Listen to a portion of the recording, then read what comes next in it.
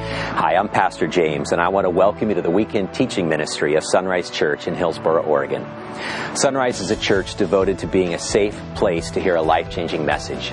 Our vision is to lead people in a growing relationship with Jesus Christ, and so each weekend we share a message of hope from God's Word, the Bible.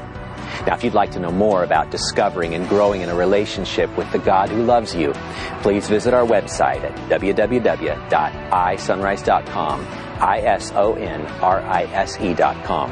Now, from there you can learn how to connect with the God who loves you, grow along the journey of life with others, develop a heart to serve the least, the last, and the lost, and then learn how to lead other people to know Jesus Christ.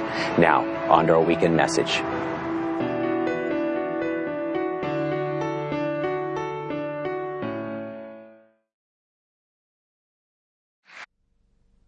Like Pastor James said, I'm working on my master's degree at Multnomah Seminary.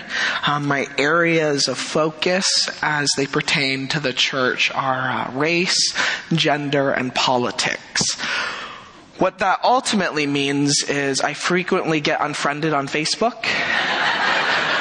And I ruin family dinners. So my degree is good for just those things. All joking aside, it really is a blessing and an honor to be here. So if you wouldn't mind, I would love to open this up in a prayer. Father, Son, and Spirit, we come before you, God. We ask that you prepare our hearts to receive from you today. That you would prepare our hearts to encounter you today, God. We thank you for our mothers. We thank you for their love and their sacrifice for us. God, we thank you for you. Would our time together be pleasing to you, God? We pray this in Jesus' name. Amen. So the psalm we're looking at today is Psalm 23. It's a psalm of David. And the point that I feel God placing on my heart to make today, the idea that I want to unpack for us today is this. God's comfort is not in the absence of suffering, but it is in the midst of suffering. God's comfort is not in the absence of suffering, but it is in the midst of suffering. So Psalm 23, if you would read with me, a psalm of David. The Lord is my shepherd, I shall not want. He makes me lie down in green pastures. He leads me beside still waters. He restores my soul. He leads me in paths of righteousness for his name's sake. Even though I walk through the valley of the shadow of death, I will fear no evil. For you are with me. Your rod and your staff, they comfort me. You prepare a table before me in the presence of my enemies. You anoint my head with oil. My cup overflows. Surely goodness and mercy shall follow me all the days of my life, and I shall dwell in the house of the Lord forever. So David begins this psalm, this song, this poem by talking about the Lord. Now, when we read in the Old Testament, when we read in the Bible and we come across the word Lord and it's in the capital L-O-R-D, it's referring to God's personal name. Lord can also be read as Yahweh, God's personal name. And so David isn't just addressing a God. He's not addressing an impersonal God. He's addressing his God. He's addressing Yahweh. David declares that Yahweh is his shepherd. But not just any shepherd. The word shepherd carries royal connotations. It has a royal meaning. This shepherd is a shepherd king. Yahweh, David's God, is a shepherd king. David belongs to Yahweh. David belongs to the God of the universe. David ultimately lacks nothing, because in God, in Yahweh, David finds his satisfaction. David is fulfilled by Yahweh. As a shepherd king, God isn't far from David. God isn't removed from the life of David. God is present in David's life. God's majesty, his royalty, doesn't keep him apart from David. He doesn't keep David at a galaxy's reach, but he's there, present in David's life. As a shepherd, God is active in the life of his servant. God, Yahweh, is leading David. He leads David to find a suitable resting place, to lie down beside still waters, to lie at green pastures. God is leading David to rest. Whether David needs to rest because he has wandered away, whether he needs rest because it's a simple moment of God refreshing and restoring his soul, God is present in David's rest. God leads David to rest. As a shepherd, Yahweh, the King of the universe, leads his servant David down the paths of righteousness. God guides those who bear his name. He is faithful to them. He leads them in righteousness. It is by his name, his reputation, that God does what he does. God is not held captive to man's schemes and man's plans. God does what he does because he is a good God. God does what he does for David because God is good. Not because of anything David has done, but because of who God is. In verse 4 of this psalm, David transitions from talking about God to talking to God. Even though David walks through the valley of shadow of death, he fears no evil, because God is with him. The focal point of this psalm is this statement: for you are with me. For God is with him. God is with David. This is the foundation of David's faith and trust. David trusts Yahweh because Yahweh has never left him. Whether it be beside the green pastures or the still waters, whether it be in the valley of shadow of death, Yahweh is there with David.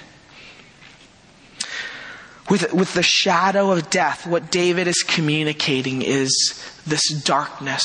It's this feeling of being smothered.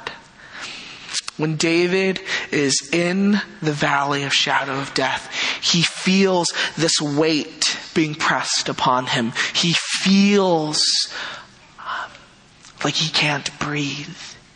He feels stuck and pressed in. In the presence of a pervasive and suffocating darkness, there too is the presence of God. God's rod and his staff, the tools with which a shepherd leads and defends his sheep, they comfort David. David knows that in the face of a darkness that overwhelms him, God is there as his protector and provider. David is further comforted because he knows that God has a plan and a purpose for his suffering and his darkness. David knows that God has prepared a table for him. But not just any table. God has prepared a table in the presence of his enemies. The table that Yahweh has made for David is a table surrounded by the people who have caused David hurt and pain. God leads David through the valley to a table of people who hate him. To a table of enemies looking for a way to tear him down, to take his life. But David knows that surely after this darkness there is a victory and a triumph. He knows that his life doesn't end in darkness, but ultimately it ends in light. He knows that his life doesn't end at a table of his enemies, but it ultimately ends at a table in God's house in celebration. After his darkness has passed, David returns to talking about God. David talks about God's mercy and his goodness and his loving kindness. God's character, his attributes, they pursue David. God's mercy and his goodness and his loving kindness become incarnate forces that chase after David. David declares that he will dwell in the house of Yahweh forever. Through it all, God's presence was with David. God was present in David's life. Whether it was beside still waters, at green pastures, and of equal importance in the valley of shadow of death, at the table of his enemies, God was with David. God was present in David's life. So what does this mean for you and I today? When we look at this psalm from a bird's eye view, when we take a step back, we actually see this narrative and this story unfolding. The story in this song and in this poem speaks to the human condition. It also speaks to the nature and character of God. This psalm of David is good news. It's a gospel message for you and I. The reality that you and I live in is this: we are sinners. We worship anything and everything other than God. We make idols and gods out of money, out of fame, out of recognition, out of personal safety. We worship our jobs. We worship our significant others, our spouses, our parents, our mothers, our children. We worship anything and everything but God. And these things, they fill up our time and they take and divert our attention away from God. And so just like David, when the going is good, we often talk about God. We don't really worship God, but we talk about God, and we become fluent in God talk. When the going is good, it's so easy for us to say God is good. But when the going gets tough, that's when we begin to talk to God. It's only when we find ourselves in the valley that we begin to pray. You and I, we only want God's presence in our lives when we become keenly aware that He is absent. You and I only want God's comfort, but we don't want a relationship with Him. When you and I are suffering, we want the suffering to go away rather than wanting God Himself. We want the benefits of God, just not a relationship with God. But here's the truth that I feel God wanting us to lean into today. God's comfort is not in the absence of suffering. It is in the midst of suffering. God comforts us by being present in our suffering. Being that today is Mother's Day, I think it's appropriate for me to honor my mom. Some of you may have heard my mom's story. God teaches me daily about who He is and His goodness and His faithfulness through my mom. I don't just mention my mom today because it's Mother's Day, but she is the example of God's faithfulness in my life. It's because of my mom that I am where I am today. She has taught me more about God through her life than seminary ever could. And so my mom's story that I want to tell begins in 1979. She was a medical resident student in a medical lab in Saigon City. She was working towards becoming a nurse and a lab practitioner. And so during that time, the war in Vietnam escalated, and she realized that she had to flee the country. And so the family that my mom worked for was wealthy, and they decided to take her with them. And so this family, they sold all their belongings, they sold their home, their clothes, their cars, and they bought 2 fishing boats, 2 small, flimsy fishing boats. And in the middle of the night, my mom and this family, they boarded the boat and they pushed off into the sea. What my mom remembers often from her time on the fishing boat was the thirst that she felt. She remembers her tongue sticking to the roof of her mouth. She remembers the coarseness of her throat. She remembers looking out into the vast expanse of water, but not being able to drink any of it. My mom remembers what it was like to suffer because of thirst. She remembers how empty she felt during that time on the boat. My mom would also tell me other stories of how during her time on the boat, their caravan of boats or convoy of boats would be attacked by pirates. She remembers these naked men who would paint themselves black to intimidate to the refugees. She remembers these men coming upon the boats and stealing what little possessions and food and water that they had. She remembers the horror and the trauma of those incidents. My mom remembers being forced off the boat.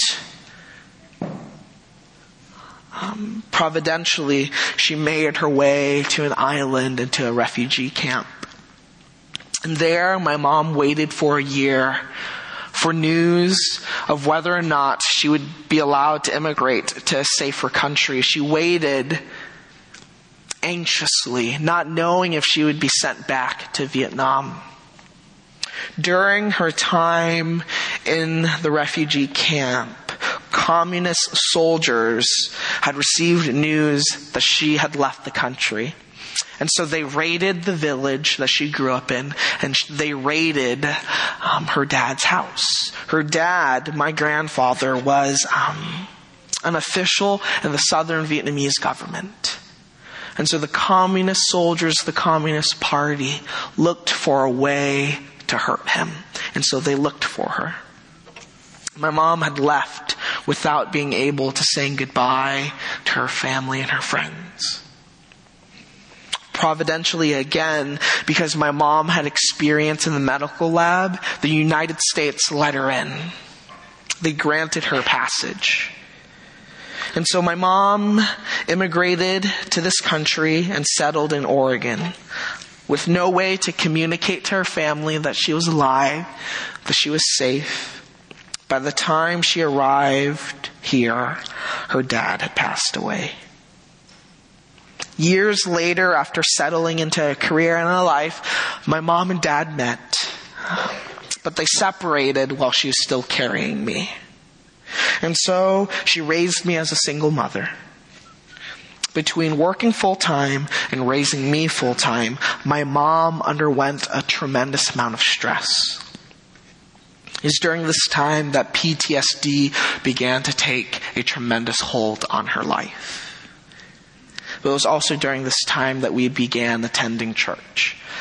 The church that my mom took me to, the church that I grew up at, is actually 5 minutes from here. It's off of Baseline and Cornelius Pass, right next to the Walmart. And it was at this church that my mom met God. During her episodes and bouts of PTSD, where she would relive her time on the boat, where she would relive the moments of panic at facing the pirates, where she would relive her time in the refugee camp, where she would relive the pain and agony of not being able to tell her dad that she loved him for the last time. In moments of reliving that pain, of having PTSD take control of her life, my mom and I would stay at different members of the church's house. We would bounce around from house to house. For weeks or months, we would live at a deacon's home, at a member's home. But looking back on that time, looking back on my mom's suffering, looking back on her tremendous pain and anxiety, when I ask my mom how she became a follower of Jesus, she recites Matthew 11:28. She says this: "Come to me, all you who are weary and burdened, and I will give you rest." My mom says that the first time she heard this verse, tears flowed freely down her cheeks.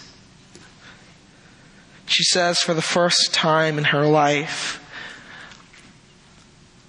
as God spoke to her through these words, she knew that she didn't have to struggle and fight in life anymore. That beside green pastures, at still waters, even in the valley of shadow of death, even at the table for enemies, my mom knew that God was there with her. My mom was able to find rest.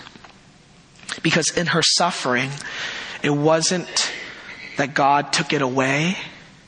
It wasn't the absence of suffering that led my mom to faith.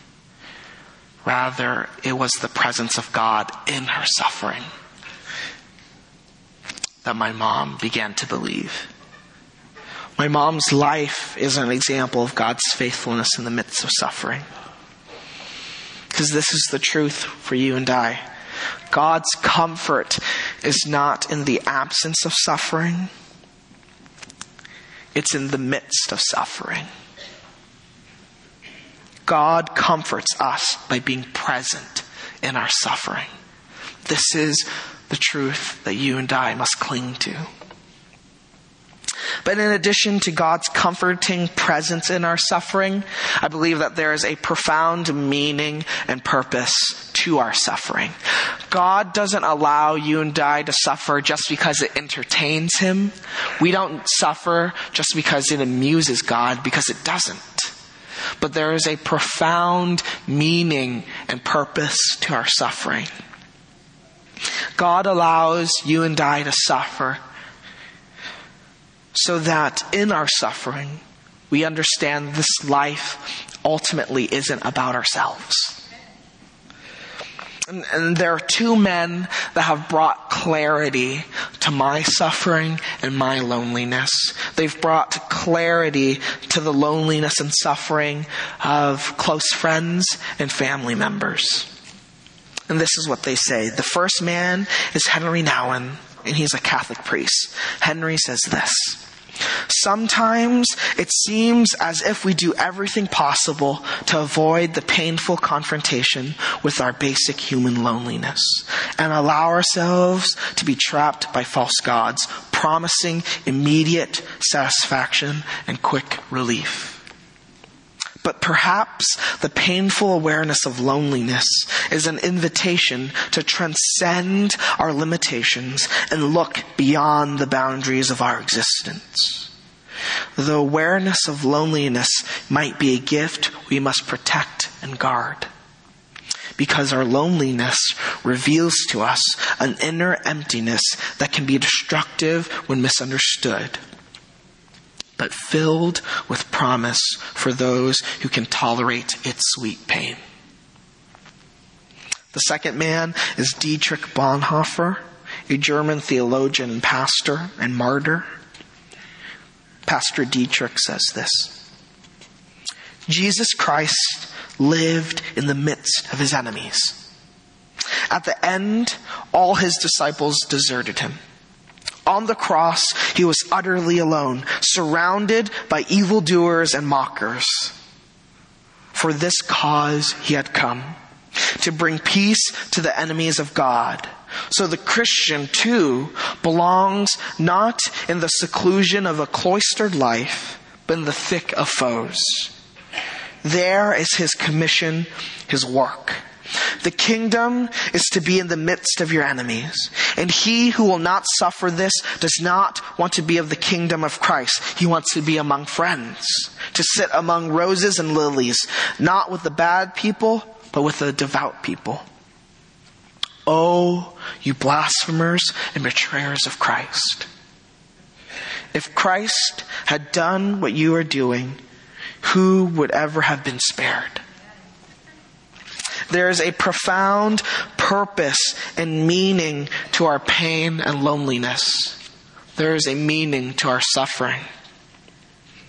When you and I suffer, when we encounter pain and loneliness, how do we respond? How do we react? When things don't go according to our plans, when they don't pan out the way that we want, how do we respond? What is our perspective? Henry says that loneliness and suffering is a gift. It's a gift from God that we must steward and protect. Sometimes when we are in the valley, when our family and our friends have abandoned us, when we feel alone, loneliness grips our heart. But we aren't alone because God is present. God is present in our times of rest and celebration. He is present in our times of suffering. Loneliness and suffering is a gift because it reminds us to look beyond and outside of ourselves. Ultimately, you and I aren't God. And so loneliness and suffering reminds us that we need God. That inner emptiness is a call that pulls us and propels us towards God. Loneliness is a gift that reminds us that all the things and all the people we worship can't sustain and comfort us. Only God can. But not only is suffering and loneliness a gift to remind us of our need for God, it is also an invitation for us to participate in God's work. Dietrich says that the Christian's life is not meant to be lived only amongst friends. Because if Christ had lived a life only amongst friends, we would not have been saved. If the Christian only looks for his or her safety only, if the Christian's priority is his and her safety amongst all other things and all other people, then they don't really want the kingdom of God. They want the kingdom of themselves. Suffering and loneliness is God's invitation to participate in His work. God allows you and I to suffer so that in those moments, in that atmosphere, in that environment, we can love God more and we can love others more. God allows you and I to suffer because He invites us to love the way He loves, to love fearlessly and courageously. If Jesus had only lived a life amongst His friends, then you and I would not be here today in this building.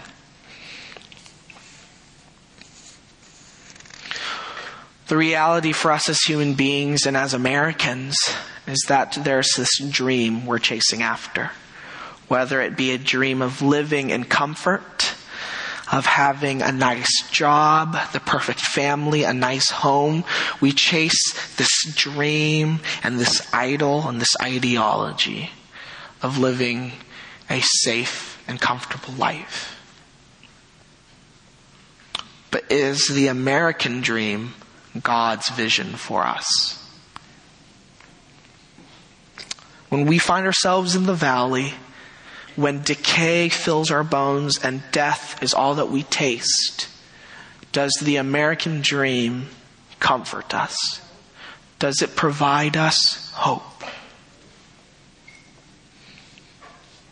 The paths of righteousness don't lead around the valley of shadow of death.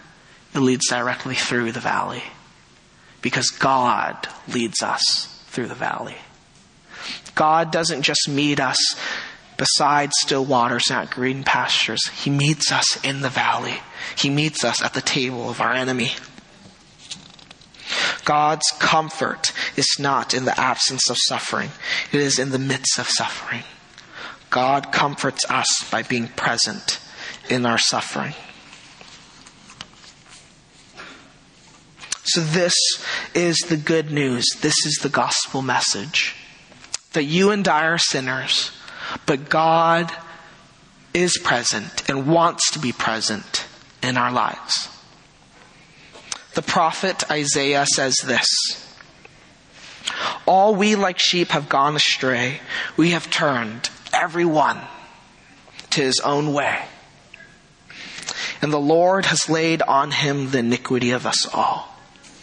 Like sheep, you and I have decided to chart our own course. And maybe we find ourselves in the valley not because God has led us there, but because we foolishly stumbled into the valley of death. Maybe some of us are living in moments of celebration beside still waters. Maybe we are resting at green pastures. But all of us are in need of a good shepherd. If you're here today and you could care less about God, because the question that you're asking in your suffering is this: if God is a good God, why am I suffering? Why would He allow me to suffer? It's not my desire or my heart to be trite about your suffering, but this is the truth I have to offer. That you suffer not because God wants to be vengeful, but you suffer because it's His invitation for you to look beyond yourselves and look to Him. So church, where are you today? Are you beside still waters? Are you at green pastures? Are you in the valley? Do you need rest? All like sheep we have gone astray, but on Jesus was laid our sin. He has paid our price as the good shepherd, and He calls us to find rest in Him. He wants to lead us to places of rest. He wants to lead us through the valleys of suffering and death. He wants to lead us to the table of our enemies so that we can live and love fearlessly and courageously. He wants to lead us to the house of Yahweh. A Psalm of David. Church, where are you today? The Lord is my shepherd, I shall not want.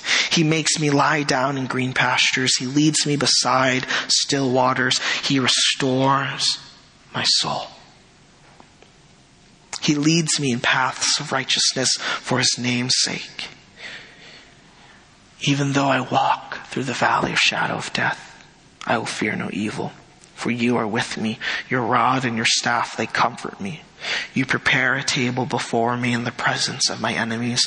You anoint my head with oil. My cup overflows. Surely goodness and mercy shall follow me all the days of my life. And I shall dwell in the house of the Lord forever.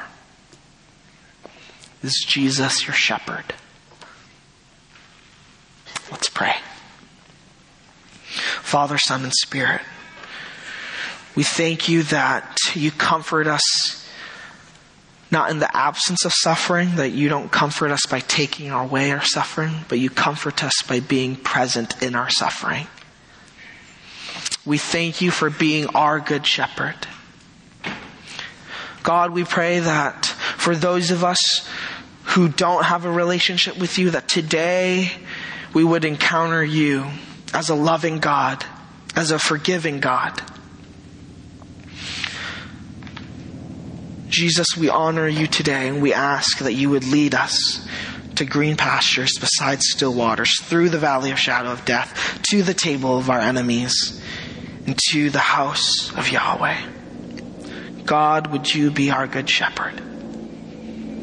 We thank you for who you are, God. We thank you for your comfort. We thank you for your presence. We pray this in Jesus' name. Amen.